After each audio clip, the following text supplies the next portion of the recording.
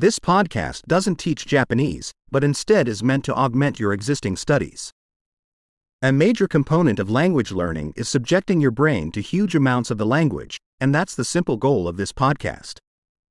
You'll hear a phrase in English and then the same idea expressed in Japanese. Repeat it out loud as best you can. Let's try it. I love Japanese.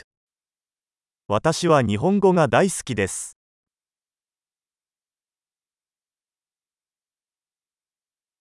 Great! As you may already be able to tell, we use modern speech synthesis technology to generate the audio.